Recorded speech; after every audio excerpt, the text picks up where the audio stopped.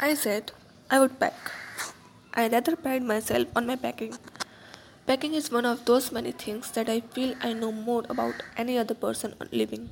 It surprises me myself sometimes how many such things there are. I impressed the fact upon George and Harris and told them that they had better leave the whole matter entirely to me. They fell into the suggestion with a readiness that had something uncanny about it. George put on a pipe and spread himself over the easy chair, and Harris cocked his legs on the table and lit a cigar. This was hardly what I intended. What I had meant, of course, was that I should boss the job, and that Harris and George should potter about under my directions. I pushing them aside every now and then with, "Oh, you? Here, let me do." There you are, simple enough, really teaching them, as you might say. They're taking it in the way they did irritate me. There's nothing does irritate me more than seeing other people sitting about doing nothing when I'm working. I lived with a man once who used to make me mad that way. He would loll on the sofa and watch me doing things by the hour together. He said it did him real good to look on at me messing about. Now I'm not like that. I can't still sit still and see another man slaving and working.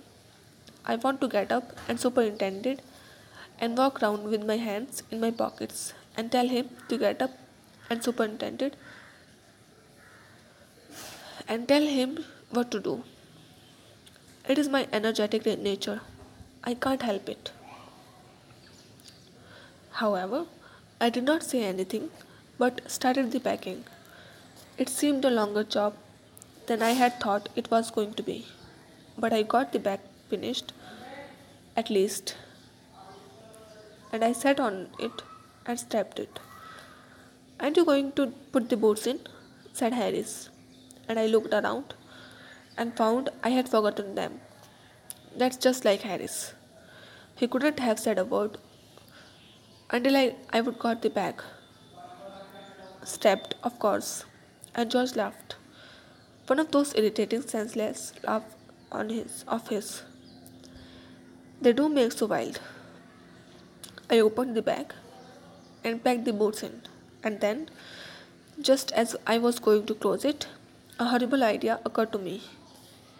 Had I packed my toothbrush? I don't know how it is, but I never do know whether I have packed my toothbrush. My toothbrush is a thing that haunts me when I'm traveling and makes my life a misery.